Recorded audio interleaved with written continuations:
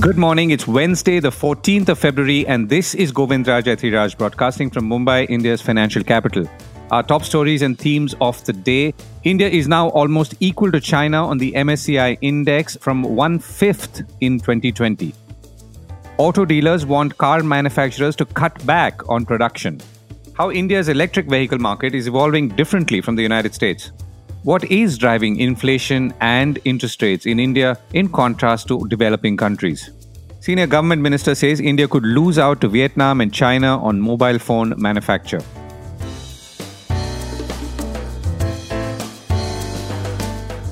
This is a core report with Govindraj Ethiraj. India gains on MSCI index and dramatically so against China. India's weightage on the MSCI index has hit an all-time high of about 18.2% as of Tuesday. One reason is that India is narrowing the gap with China on the MSCI index for some time now, as we've been reporting here on the core report as well. MSCI is Morgan Stanley Capital International and is an investment research company that provides, among other things, stock indices. The contrast is quite stark if you consider that in August 2020, China's weightage was 5 times that of India, according to computation from Reuters. MSCI's revisions will come into effect after market close on Feb 29th, and Indian shares had an 17.9 or almost 18% weight on that index ahead of the February review. In comparison, China's weight in the index fell to 25.4% after this February revision from about 26.6 or closer to 27% a year ago. MSCI added 5 Indian stocks to its global standard index and did not move any out. In contrast, it removed 66 Chinese stocks while adding 5, Reuters reported, adding and quoting analysts saying that India could cross a 20% weight on that MSCI index by early 2024, thanks to consistent flows from domestic institutional investors and steady foreign portfolio investor participation. Now, we've been talking here for some time about how large institutional investors are pulling funds out of China and also investing in India or projecting higher investments into India in coming months and years. Back home, the BSE Sensex ended the session 483 points higher at 71,555, while the Nifty 50 closed up 127 points at 21,743. In the United States, inflation rose more than expected in January as stubbornly high shelter prices weighed on consumers, CNBC reported the Labor Department saying. The Consumer Price Index, a broad-based measure of the prices shoppers pay for goods and services across the economy, increased 0.3% for the month. On a 12-month basis, that came out to 3.1%, down from 3.4% December, said CNBC. Stock market futures fell sharply following the release of that information. Futures tied to the Dow Jones Industrial Average were off more than 250 points, and Treasury yields surged higher. More on inflation, including the US and interest rates, later in the show. India's auto sales hit a fresh record, but dealers want manufacturers to cut back. India's car sales hit a fresh monthly record in January, with the overall auto retail market growing 15%, according to data from the Federation of Automotive Dealers Association of India, which represents about 15,000 automobile dealerships having 30,000 dealership outlets. But the larger issue here, at least right now, seems to be supply going by dealers who are saying that inventory levels are too high. While demand is strong and hitting record levels, as we pointed out, it does appear that manufacturers in India are now producing beyond what the market can absorb, given that inventory levels are touching close to 2 months or 55 days, and more on that coming up shortly. On the specific numbers, commercial vehicles did not grow as such. Two-wheelers grew 15%, three-wheelers 37%, passenger vehicles 13%, and tractors 21%. All of this is year-on-year, respectively, and in January. The good news in some ways, of course, that two-wheeler pickup usually means that the rural economy is doing better. The common factor that usually spurs sales is new models, new variations and versions, and of course, the new thing, which is premium offerings, which are increasingly pulling in customers, whether in four-wheelers or two-wheelers. I reached out to Manish Raj Singhania, president of FADA, based out of Raipur in Chhattisgarh, and I began by asking him what drove sales up in January. Auto industry has been on a roll now, and post festivities and year-end clearance sales after that also January has given a very decent growth numbers for almost 50%, and growth has been across two-wheeler, four-wheeler, passenger cars, three-wheelers, everywhere the market is responding well. Primarily, I would attribute this to post 14th January, auspicious days have started and the marriage season continues. And secondly, I think dealers have been carrying a lot of stocks of year 23 manufactured vehicle. So on those vehicles, OEMs as well as dealers are offering extensive discounts and scheme, which attracts the customers to the showroom and obviously to the product. And for the two-wheeler industry, marriage season has always been a boom. And plus, in spite of El Nino, we would have had a decent crop now. And realization of crop in terms of MSP, which the central government is continuously increasing, all this has increased the fund flow in the rural market. Hence, the buoyancy in the total automotive industry. Sales numbers are also at record at 393,000 for passenger vehicles. Is that something again that you see sustaining, or is it really responding to backlogs? So, no, I don't think any backlogs would be there. Now, most of the vehicles are available ex stock at the dealership. We saw 2 years waiting times almost just 12 months back. But now all those waiting times have come down to maybe a month and a half. That too on a very select variant. And rest of the vehicles are aptly available at the dealership. In fact, the vehicles which were carrying heavy bookings now are being offered with consumer scheme to the customer. So all this is, with the good supply position and increasing stock at the dealership, it's a good time for the consumer to bargain and get his or her choice of vehicle. And January, that 393 is not an easy figure. That's a record figure. It is the ever highest individual month sale. A lot of records were created COVID last year. And as the records are created subsequent months, the record was broke. So this is the story here once again. I mean, if you're saying things have eased off in terms of supplies, that also suggests that either supply has ramped up considerably, which I'm guessing it has, or demand is steady. I mean, obviously your numbers are higher, therefore demand must be higher, but supply must have caught up completely. Yeah, suppliers have caught up completely. And still, the only cause of worry right now is the build-up stock level at the dealership. What OEMs need to do is to produce less for 3-4 months continuously. In 1 month, you cannot make a bigger stock correction. So they need to steady out these stocks. They need to produce now what is demanded by the customer and demanded by the market. Rather than just building inventory at the dealership is not the solution. We had at a very bad time during 2018-19. We lost a lot of our members, almost 300 dealerships closed down. So we never want that similar situation to come in. I think OEMs are also very wary of it, and they know the kind of losses they have to go through. And I think they should take cognizance. They have reduced some stock in the month of January, paid up stock. But that ideal paid up stock level would be 30 days. That's what we require. The United States is now slowing down on electric vehicle adoption for a variety of reasons, including range anxiety and cost of repair on collision. Last month, for example, car rental major Hertz said it was selling about 20,000 electric vehicles, including Teslas, from its US fleet about 2 years after a deal with the automaker to offer its vehicles for rent. Instead, Hertz said it would switch to gas-powered vehicles, even as hybrids are catching on.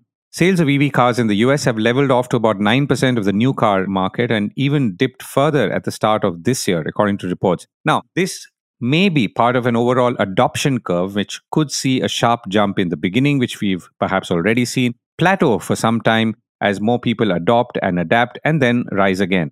But India is evolving differently. Some 55% of three-wheelers now sold in India are electric. Two-wheelers are growing fast as well, and clearly there is no problem with adoption or adaption. I asked FADA President Manish Raj Singhania once again, but this time about how he was seeing overall electric demand in the numbers that he looks at. So two-wheeler, after withdrawal of FAME 2 subsidy, the two-wheeler EV penetration is back to 5% plus. So the new price point has been accepted by the market at large. And what we need right now three-wheeler is totally now, migrated to EVs. The similar trend can definitely be expected in two-wheelers. But what we really require is, all these OEMs need to come up with more odds and more variant and more choices and more price point for the customer, so that it enables the two-wheeler buyer to make a choice according to his or her requirement and go for the purchase. The product EV concept in two-wheeler is now well established. any customer buying a two-wheeler today, definitely, especially in the scooter segment, definitely considers a EV before and evaluates whether to go for an EV or a ICE vehicle. And the new price point that, see, eventually all these subsidies will also wean off. And we are seeing a lot of manufacturing capacities in terms of battery being added. And all these should reduce the battery cost, which is almost, 40-50% of the vehicle cost EV. So with the battery cost coming down and with the range of new models that we are expecting, I think penetration of two-wheelers will definitely increase. EV two-wheelers will increase. Right. And anything on the four-wheeler side? I mean, because there is some concern that things might slow down. Four-wheeler is still, we are just at 2% penetration. I think there are very, very few companies here. And the confidence of all the OEMs are not here. The Japanese OEMs are totally inclined towards hybrid models, and they are not coming up with, EV model, or they might be coming up after 2, 3, 4 years hence. So consensus is not there. Total confidence is not there, but we do see a few OEMs coming up with their range of models in this financial year and next financial year. We have very, very limited models in EV space. So there also, every OEM should have at least 3, 4 new bodies attending to various category of customers. If that is present at the dealerships with the OEMs, I think this market can also take off. I just went to the US, Govind, I'll just share. The EV is not doing well in cold weathers. The charging capacities drastically gets reduced and the rain mileage and everything, lot of issues there. But warmer places, we are a warm place. India is a warmer country, and we just have not that chilling weather that I felt in US.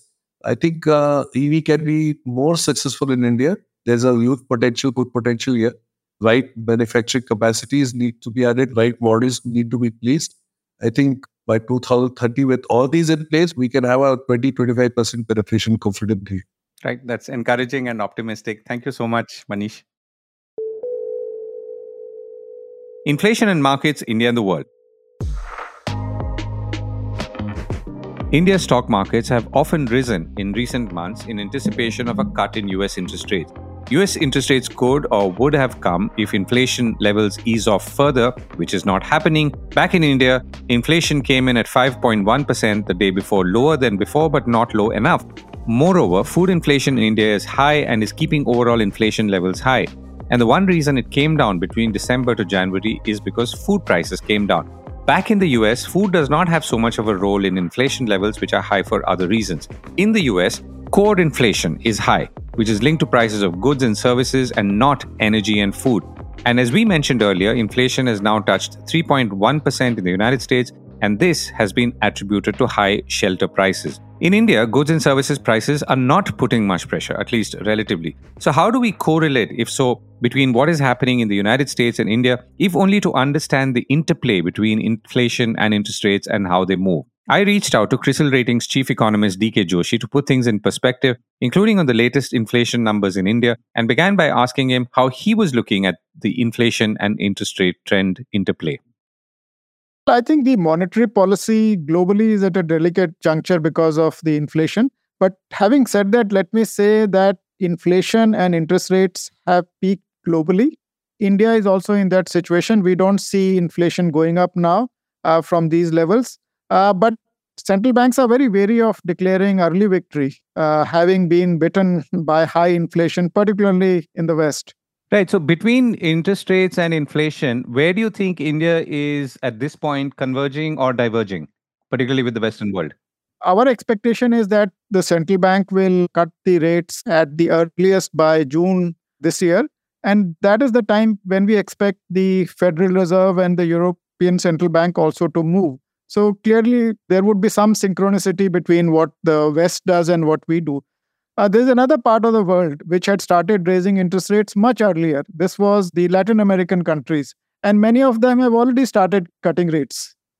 And to what extent do you feel, or rather, what are the common factors between, let's say, what's driving inflation in your understanding between some of the Western markets that we follow, including the United States and India? Well, I think one important differentiator between India and US is although inflation is above the comfort of the central bank, both in India as well as in US, but in US, we are seeing core inflation higher than the headline inflation. And in India, core inflation is lower than the headline inflation. And the problem in India is largely due to food. If you look at core inflation, it's down to 3.5% as per the latest print, whereas the food inflation remains high at 8.3%. If you look at the US print, I think you will see that the headline inflation was down to 2.6%, but core was at 3.9%.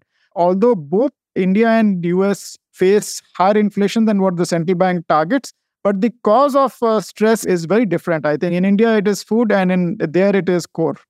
Right. To that extent, if you look at the last year or so, have we managed to control food inflation? I mean, or in a broad sense, because if I see vegetables, for example, it seems to hold very close to that 27% mark. Yeah, I think the food is a problem with us. I think, as I said, it is still at 8.3%. And the durable solution to food inflation will come from normalcy of rains. I think till the time we get that signal, I expect food inflation to remain high. Although in inflation terms, we will see it declining because the base is very high now. So I think the base effect will pull food inflation down. But to have a comfortable food inflation, I think you need monsoons to be normal in the next fiscal year.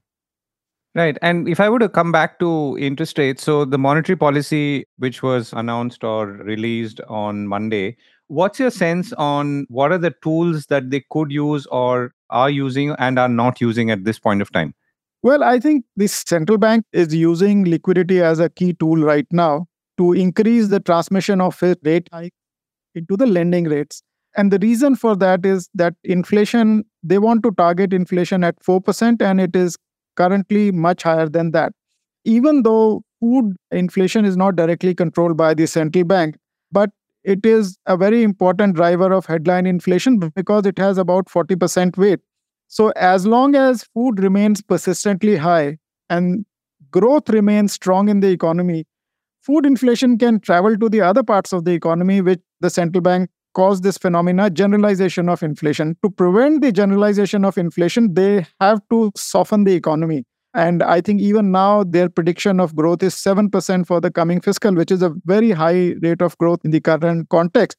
So I think in that sense, they will be really wary of cutting rates too soon. And I think so it's like crossing the river by feeling the stones. And we don't expect them to cut rates before June. Right. DK, thank you so much for joining me. Thank you, Govind. India could lose out to Vietnam, China in smartphone exports. India risks losing out to China and Vietnam as it seeks to become a major smartphone export hub and must act fast to lure global companies with lower tariffs, India's deputy IT minister said in government documents seen by news agency Reuters. Just yesterday, we at the Core Report asked analyst Neil Shah of Counterpoint Research if the recent import duty cuts from 15 to 10% would help the manufacturing ecosystem become more competitive against precisely countries like China and Vietnam.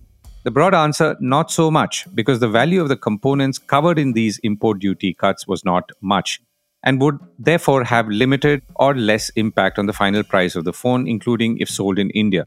By the way, over 99% of phones bought in India are now made in India, according to Counterpoint Research.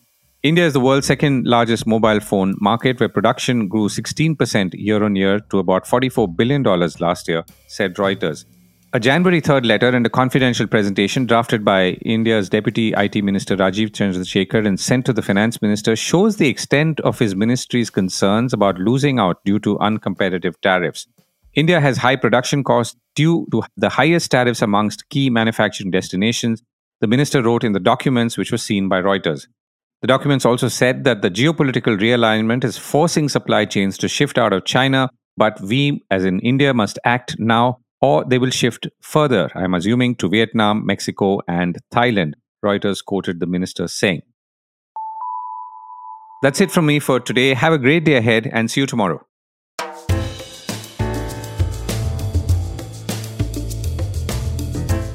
That was the Core Report with me, Govindraj Ethiraj. Do stay connected with more of our coverage at the Core. You can check out our website or sign up to our newsletter for our exclusive stories, one in-depth feature a day on www.thecore.in. Do also track us on LinkedIn, where we usually post synopses or extracts of our top stories and interviews. We would love your feedback on how we can make business more interesting and relevant, including, of course, India's vibrant manufacturing sector. So write to us at feedback@thecore.in, and thank you once again for listening.